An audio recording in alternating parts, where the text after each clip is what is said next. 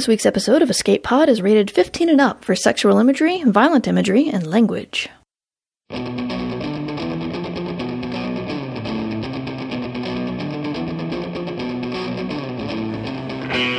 Escape Pod 331. February 9th, 2012. Devour, by Ferret Steinmetz.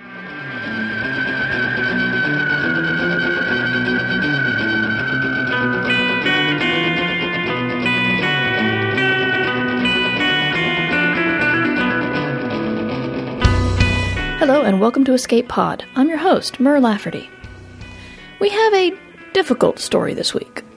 We say we want fun stories, and that's primarily what we look for. But every once in a while, a story comes along that puts a fishhook in your soul and pulls. So that is what Devour, by Ferret Steinmetz, does. Ferret Steinmetz wandered for 20 years without a sale until he stumbled upon the Clarion and Viable Paradise Writers' Workshops and was reborn. In the 3 intervening years, he's sold 17 stories, and like any good Pokemon, is still evolving. He lives in Cleveland with a lovely wife, a well-worn copy of Rock Band, and a friendly ghost.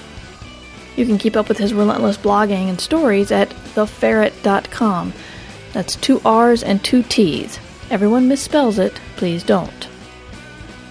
Our story is narrated by Podcastle co-editor Dave Thompson, and is an Escape Pod original. So hold on to someone you love. Hold tight. It's story time. Devour, by Ferret Steinmetz. I want some water, Sergio says. The bicycle chains clank as he strains to put his feet on the floor. Sergio designed his own restraints. He had at least 15 plumbers on payroll who could have installed the chains, but Sergio's never trusted anything he didn't build with his own hands. So he deep-drilled gear mounts into our guest room's floral wallpaper, leaving me to string greased roller chains through the cast-iron curlicues of the canopy bed. "You're doing well, Bruce," he lied, trying to smile, but his lips were already desiccated, pulled too tight at the edges. Not his lips at all. I slowed him down. I had soft lawyer's hands, more used to keyboards than Allen wrenches, yet we both knew it would be the last time we could touch each other. So I asked him for help I didn't need, and he took my hands in his to guide the chains through what he referred to as the marionette mounts. Then he sat on the bed and held out his wrists while I snapped the manacles on. The chamois lining was my idea, and we kissed. It was a long, slow kiss that needed to summarize 32 years of marriage, and it should have been comforting, but his mouth was a betrayal. His lips had resorbed from their lush plumpness. His tongue had withdrawn to a stub.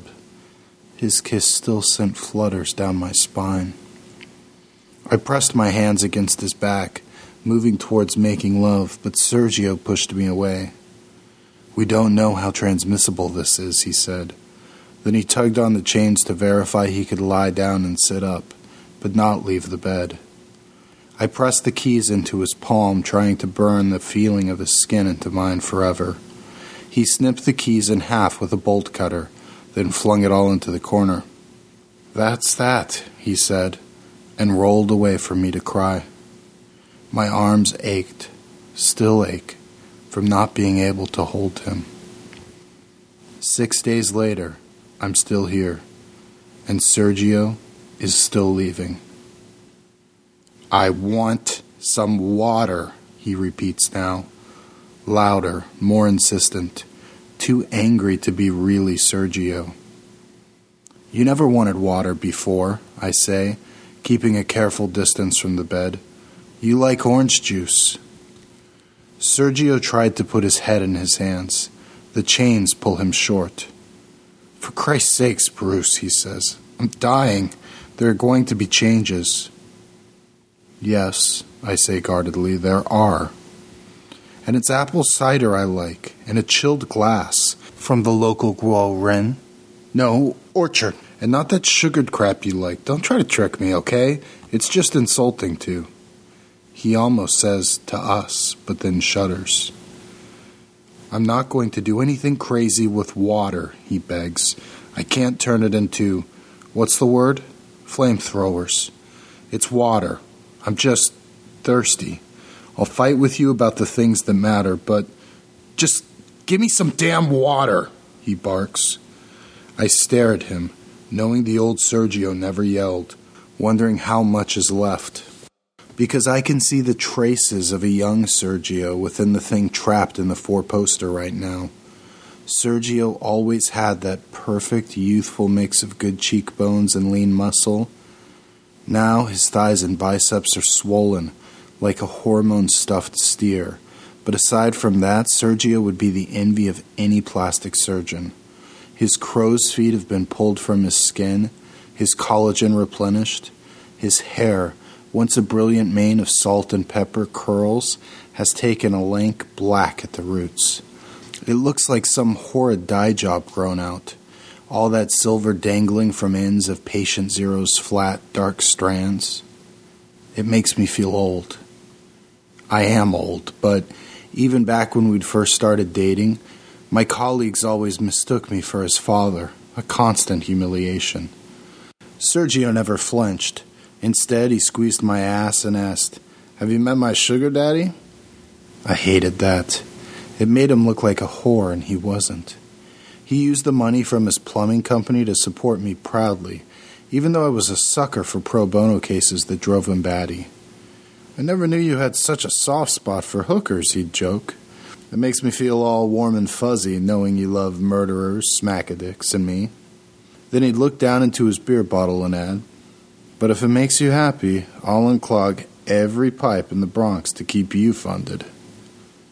"Do you even know how to fit a pipe collar?" I asked the Sergio on the bed. He shakes his head. "You put cement around it? Screw it into the next joint, I think. Can you stop the fucking examination and get me a goddamn drink?" Then he adds a muttered, "Please?" And I see his humiliation. Sergio was infamous among my protester buddies for his handouts week in both the giver and the receiver tirades. Now, he's reduced to begging for water. So I walk down the spiral stairs to the kitchen, feeling battered by gaiety. We crammed our summer home with bright colors, festive nooks, sunny windows, making it the perfect escape from our sedate brownstone in Brooklyn. We hired caterers to fuel our infamous week-long summer fiestas, attended by all our friends. Now, it seems like a brass band crashing through a Protestant funeral. I return and toss him a bottle of Andronica's distilled. He gulps it down gratefully. "Give me back the bottle," I say. He crushes it in a curl of plastic. I glance at the chains. Sergio told me they had a tensile strength of 8,000 pounds. Is that enough? "I'm not a child, Bruce," he snaps. "You could ask respectfully. A man deserves Jing Yi Shi Lao Tu." "I don't know what the rules are, Serge," I apologize. "I can't let you keep anything. If you're wrong about what's dangerous for you to have and I'm gone, then who's going to handle your calls from the plumbing company?" His forehead, ridged with new protective bones, creases into a frown. It's an argument to both sides, so I wait. Knowing how many thoughts are in his brain now, he has to sort through them to figure out which ones are his. "That's reasonable," he concludes, ashamed. "Shrengla." My quiet apologies. He looks the bottle. "The water," he says. "It tastes different. It's distilled, Serge. There's nothing to it." "I know that, but I'm tasting top notes. Copper and manganese. And," his face reddens, "when I swallow, it gurgles in different ways. Water sloshing down new pipes." He laughs weakly. "Can I try one thing, please? I swear, I will give you the bottle after this." I nod, hating myself. I shouldn't trust him, but how can I not? I still see Sergio. He grips the crushed plastic in one hand like it's a microphone on karaoke night, but instead of bursting into his usual rendition of "I Will Survive," He tears the top of the bottle off with shark-like teeth. The shredded edges dig into his lips. The plastic makes a horrid crinkling noise as a fist-sized chunk peristalts down his gullet. Then he looks at me, his distorted features a muddle of emotions. The satisfaction of a man who's just had the meal he's been longing for. The horror of knowing what that meal is. He drools blood and saliva on the shredded bottle. He slowly pulls it away from his mouth and tosses it to me. "Don't get near me," he whimpers. "Don't go." "I won't." Tears sting my eyes. "I'll stay until the last of you is absorbed." He lets out a sob, then turns away from me, ashamed, hugging himself. He falls asleep instantly, exhausted from the transformation. "Please be a bad strain," I whisper. "Please, mutate out of existence. That's what you're supposed to do, isn't it?" I lean against the blankets I've pushed against the wall and try to sleep. Mercifully, I dream of Sergio. "You're serving vegetables at a living will party?" said the man with the centaur tattoo, looking at the Tupperware tray of broccoli in my hands.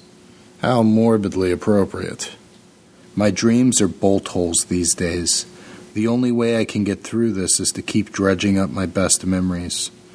And this one's my finest treasure. The day I met Sergio. "If you like, you can do shots through the feeding tubes on the dining table," I reply, glancing over. Predictably, all the single guys are showing off by deep-throating the tubes and then pouring butter shots down. I figure that if I have to make the community deal with the realities of a spreading gonorrhea 3, an upswell of assaults by fundy Levitikites, and New York's chronic inability to acknowledge same-sex partnerships, I might as well make it fun. "It was destined to be fun," he says, giving me that lush-lipped grin. "You come to a party where guys want doctors to pull their plug once they get a head cold, you know you're finding men who give up easy." He winks. I let the crowd keep bumping us into each other. His flannel shirt sleeves are rolled down, nearly covering a magnificent Grecian centaur tattoo. And his smile is purest charm, a swarthy Cary Grant.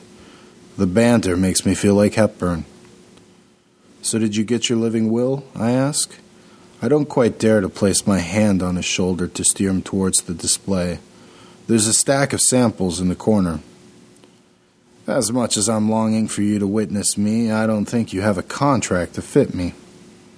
"So you're immortal? You don't need a plan for death?" The room darkens. His lips shrink a little, revealing jagged teeth. "That's just the dream, though. Foreshadowing." "Oh, fuck. I wish," he laughs. "All your wills there end in, 'When things get bad, cut me off.' Fuck that. I don't care if all that's left of me is a pinky finger. I want that digit hooked up to the best life support system in the world, with a team of hot male nurses urging that nail to grow. There's no God, nothing but this life, so my damn family can spin themselves broke. Just keep me in the game, guys. You got a living will like that for me?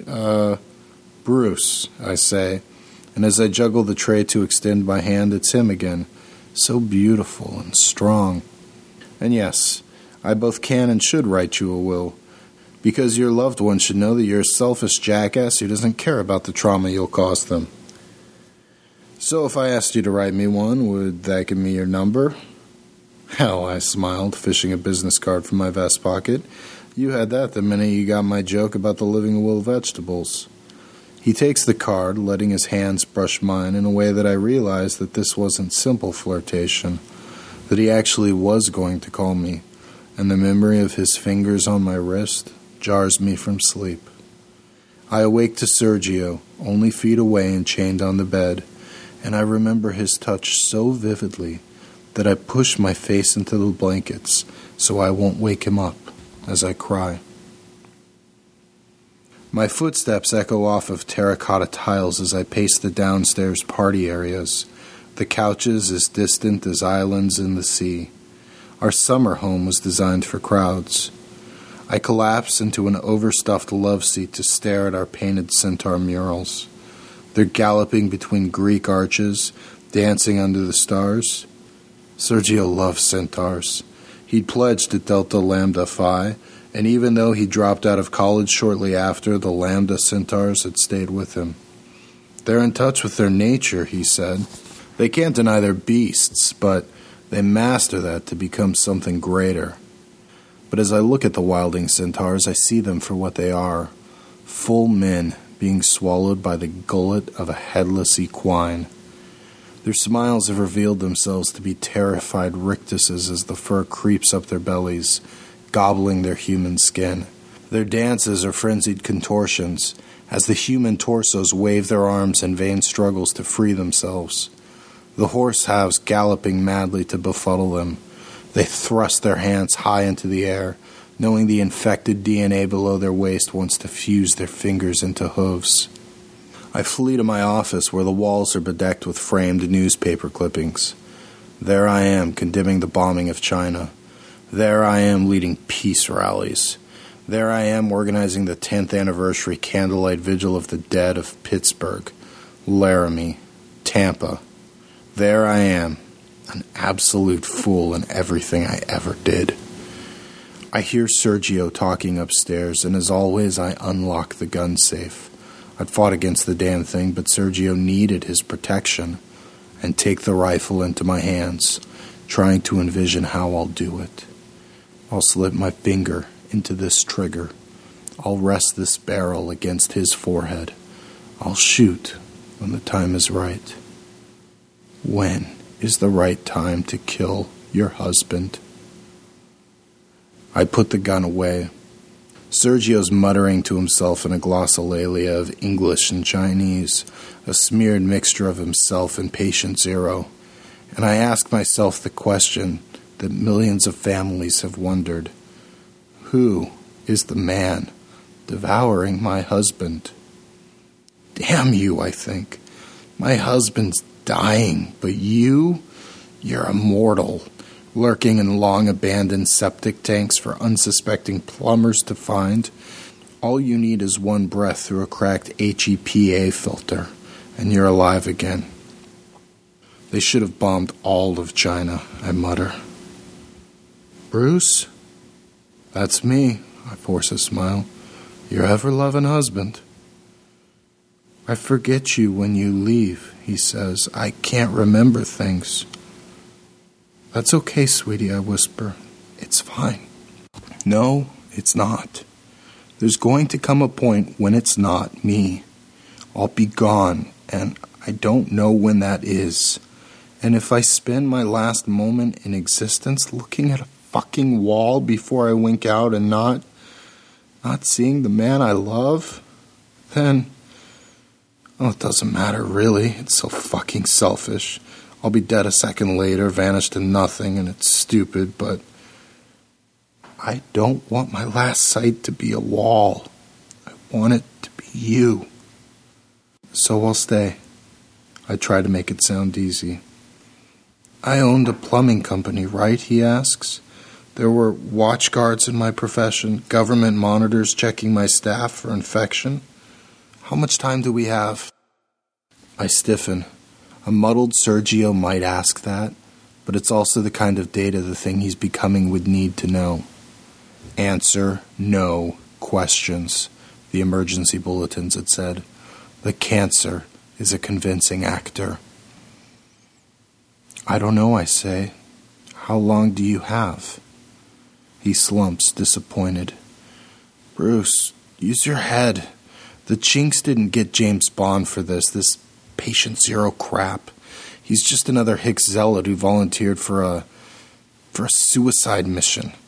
I remember watching his buddies breaking out in tumors as they injected them and locked them in cages, hoping maybe one of this next batch would turn into a bio-soldier. It's okay, you don't have to. No, he didn't fucking eat plastic. He ate turtle casseroles, noodles. They turned me, into a fucking monster, the snarl-toothed Hulk that needed to eat recyclables to feed his unbreakable bones. Something where his own wife would have shrieked if she'd seen him. And once they'd made him into a killing machine, they fucking killed him, Bruce. They threw his body into a blender and made it infectious. But he was dead long before they figured out how to cancerize him.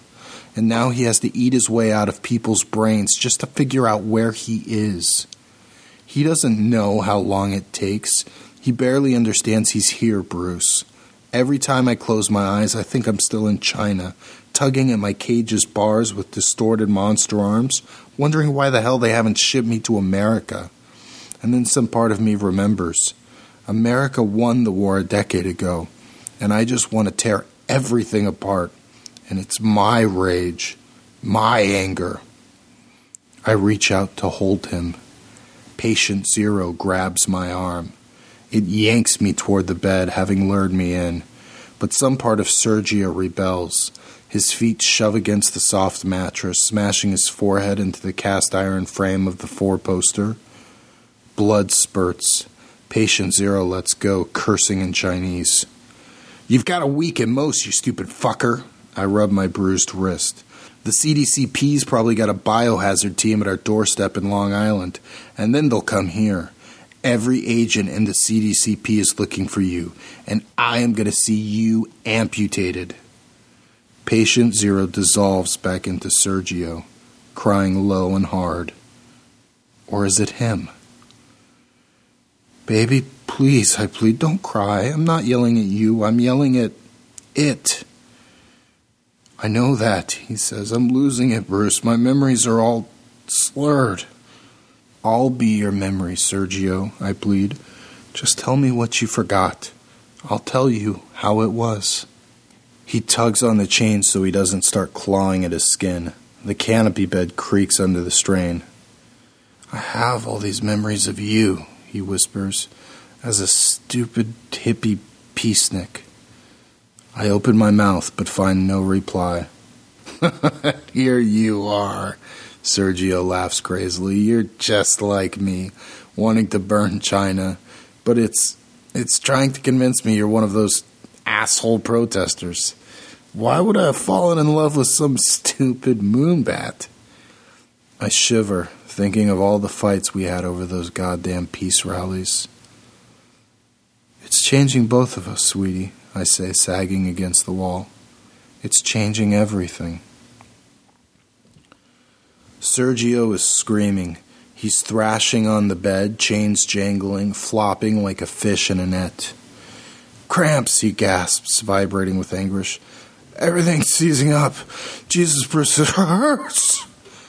I can't touch him. It's growth pains, baby." His centaur tattoo is stretching like taffy. "All those new muscles." But I know what's happening.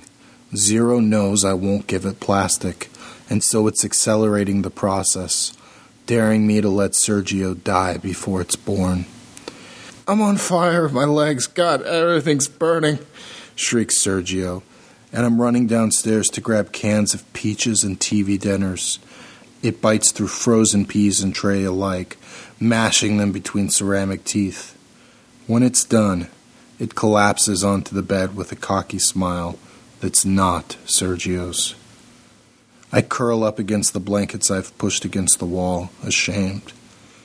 I'm negotiating with terrorists. I'm desperate for vengeance.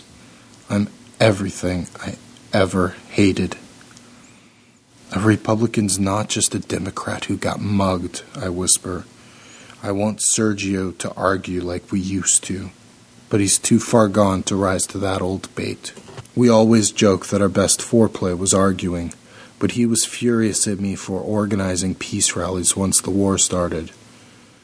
They watched their mother's eyes melt in Pittsburgh, he said, planting his finger in the middle of my chest. In Laramie, their uncles mutated into killing machines that ate their children. And you're telling them they're selfish for wanting revenge? My head was bandaged. They'd flung bottles. We're not without sin here, Serge, I'd said. Our funding of resistance groups in Hong Kong, our economic sanctions that starved their children, the blockade of the Hebei province. So you're saying it's our fault? Jesus, no wonder they tried to lynch you. I'm saying it didn't come from nowhere. And they failed, Serge. They didn't win. Tell that to Tampa. He walked away, too angry to talk. Later, he came back and bumped the top of his head against my shoulder, our traditional method of asking for a hug. I put my arm around him. You've been reading those dead family blogs again, haven't you? I swear, he grumbled, nuzzling me. I don't even know why I stay with you sometimes. We made slow, mournful love, our own private vigil. Conjoined, we mourned separate things. Sure, I felt that same gut-quivering terror whenever I heard the buzz of a Chinese drone, but I would not fall prey to fear. Instead, I organized candlelight vigils for the dead cities, and because I refused to be terrorized, I alone seemed to realize what historians would dutifully tally later. China's bio-invasion hadn't worked. Sure, they'd bombarded American airspace, flying under our missile shields with millions of light-wing drones, little more than high-tech bottle rockets, carrying payloads designed to overwrite people's DNA. But aside from a handful of notorious successes, China's war was a textbook example of how unfeasible targeted bioweapons were. Switching a country to a biowarfare footing is nigh impossible. Ask your average sweatshop t-shirt maker to create weaponized DNA clusters, and that poor bastard isn't going to create quality fibrotic nodules. And the payload was a one-shot, no more transmissible than an actual cancer. If you didn't inhale it, the DNA fragmented after 20 minutes in sunlight. I had charts that showed if the Chinese had gone in with a barrage of nukes to overwhelm our shields, it would have led to far greater loss of life. Sure, when the clone cancers worked, they were hideous. Literal homegrown terrorists, with patient zero's hatred and the infected's hometown knowledge.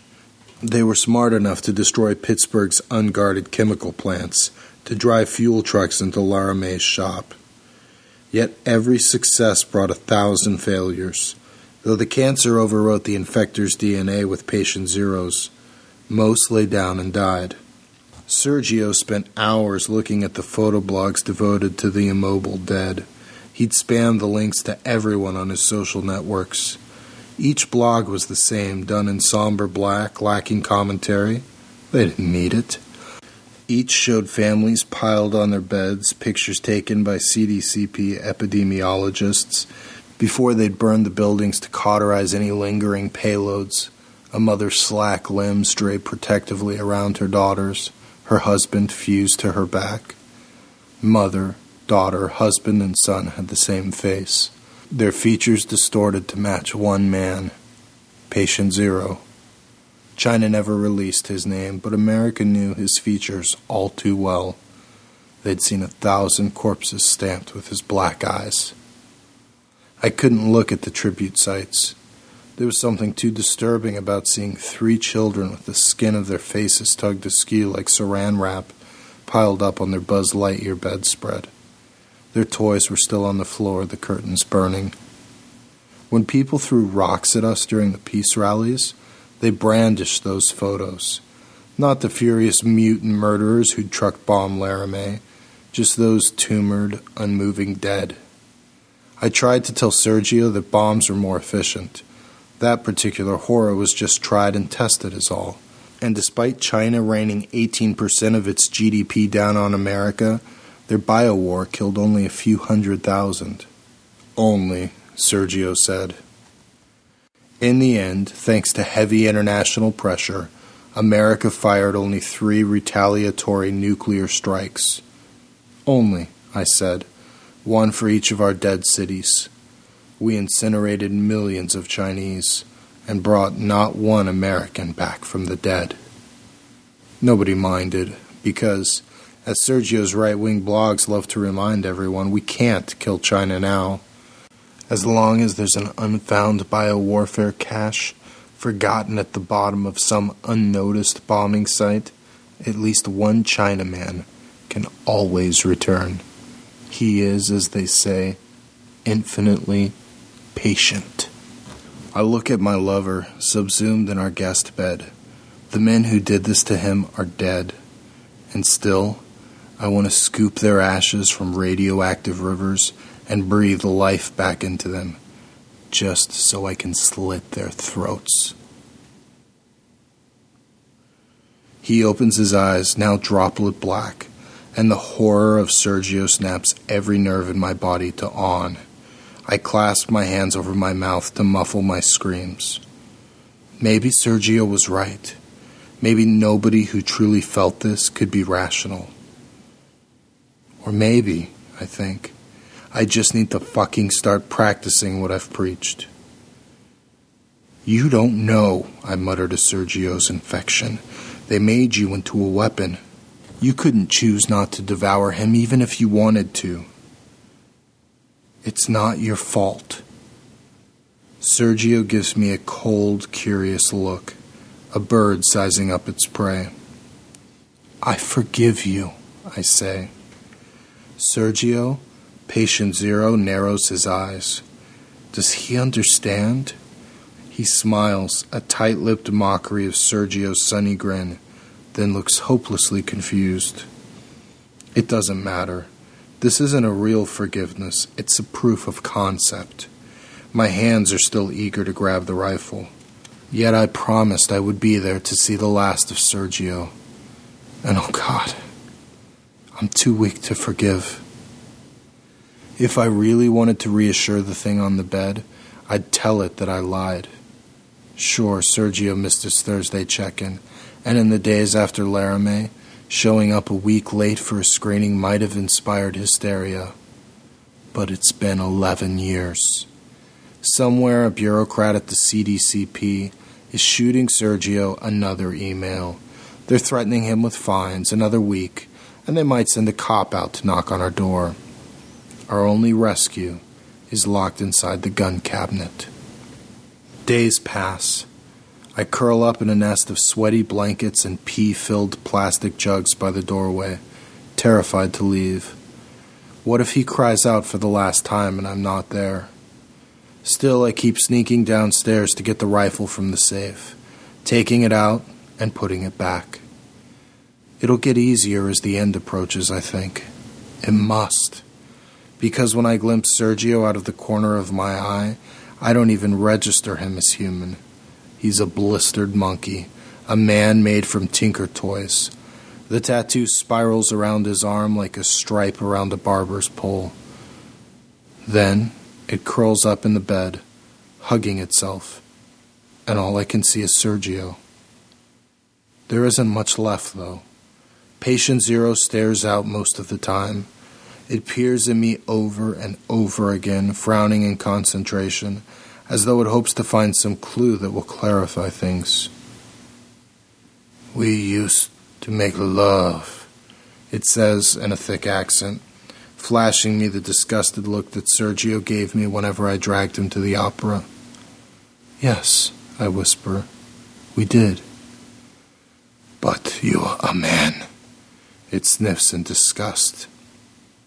Did it matter? You know everything we had. I dare you to tell me it was wrong. I meet its gaze full on. It eases back onto the bed.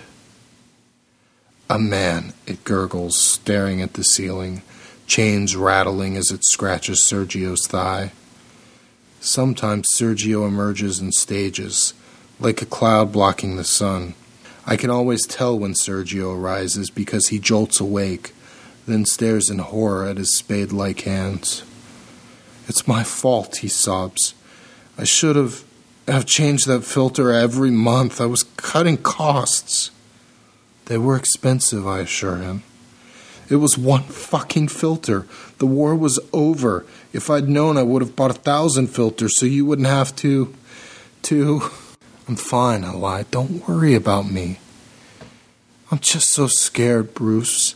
Sometimes I wake up and I remember this beautiful girl, and she's kissing me, and she's married to me. Her skin is all wrong. I don't like it, but I do. And then I open my eyes and I see you.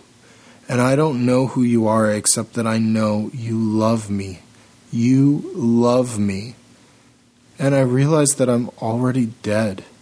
If I forget you, there's nothing to live for.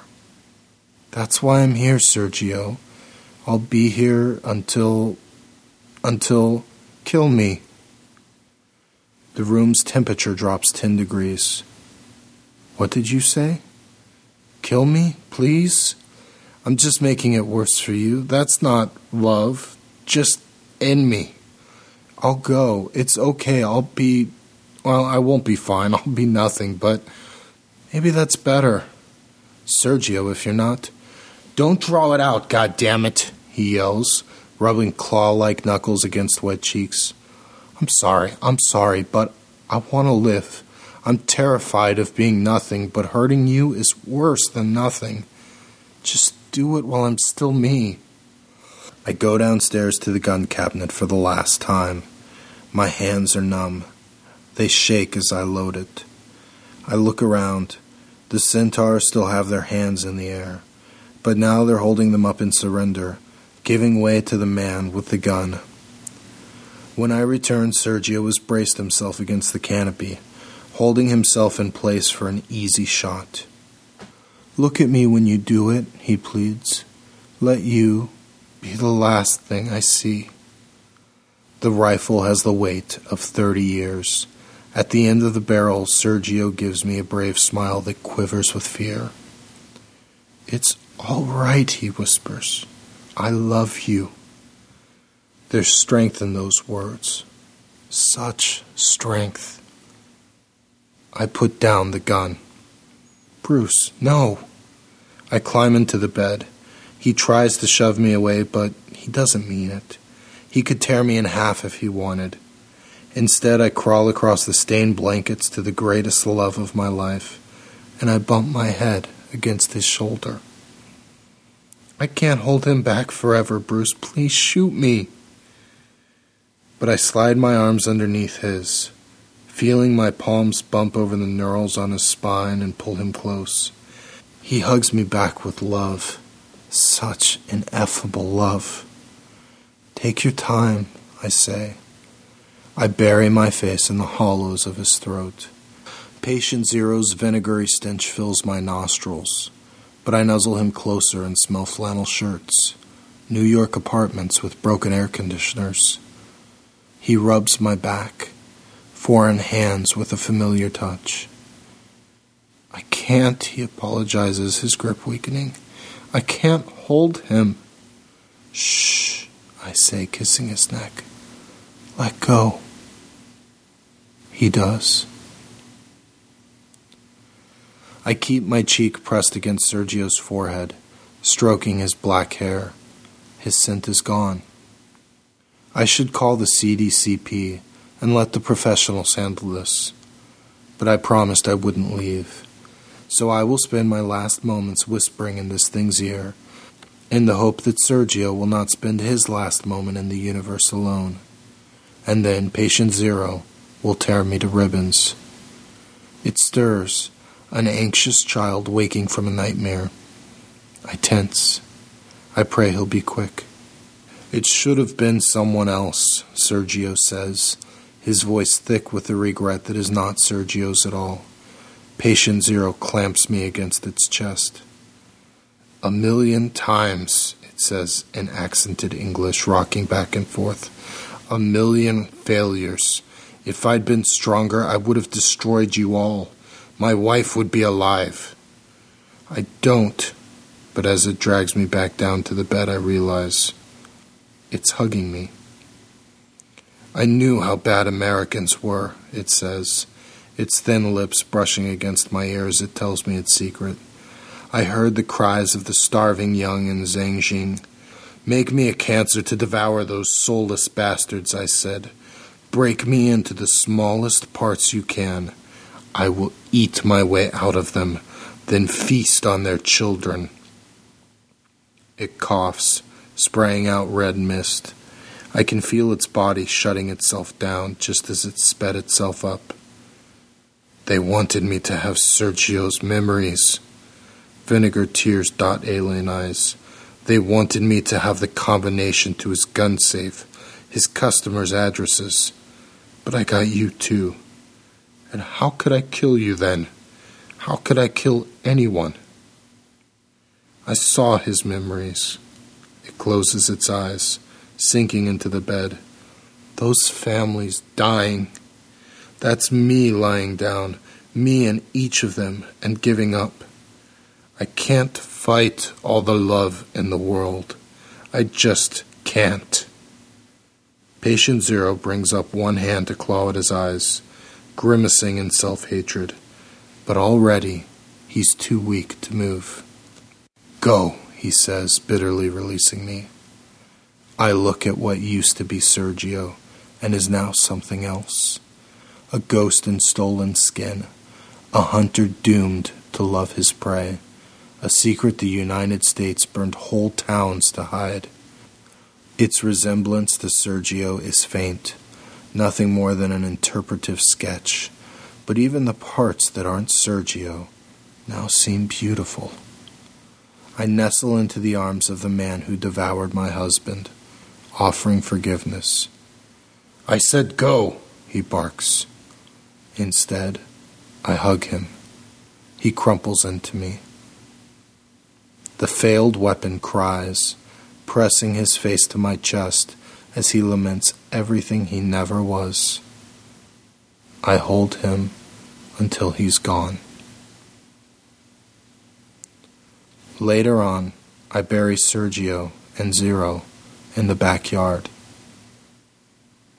I'm okay that they share a grave.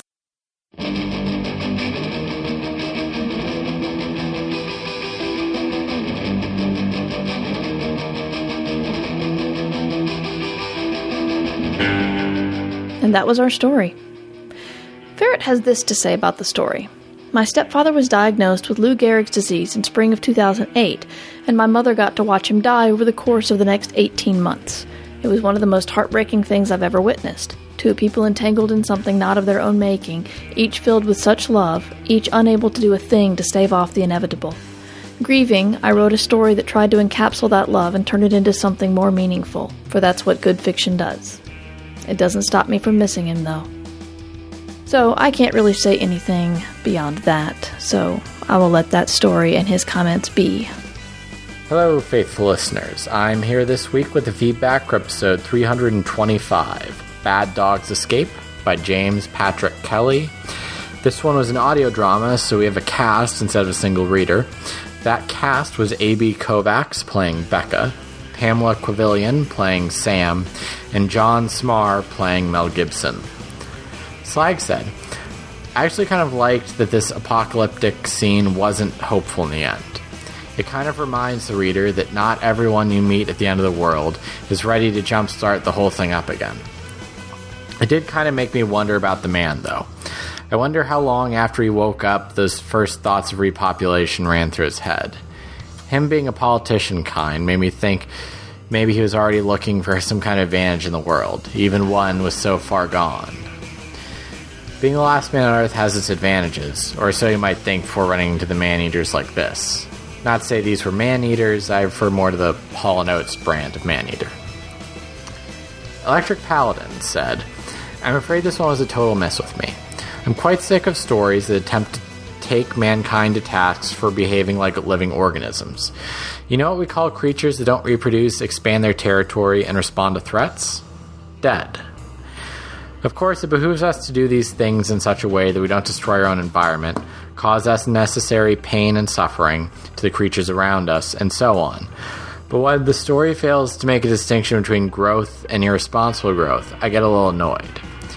I think that the trick to a better attitude about the environment is less viewing ourselves as apart from and above nature, but more acknowledging that we are also animals.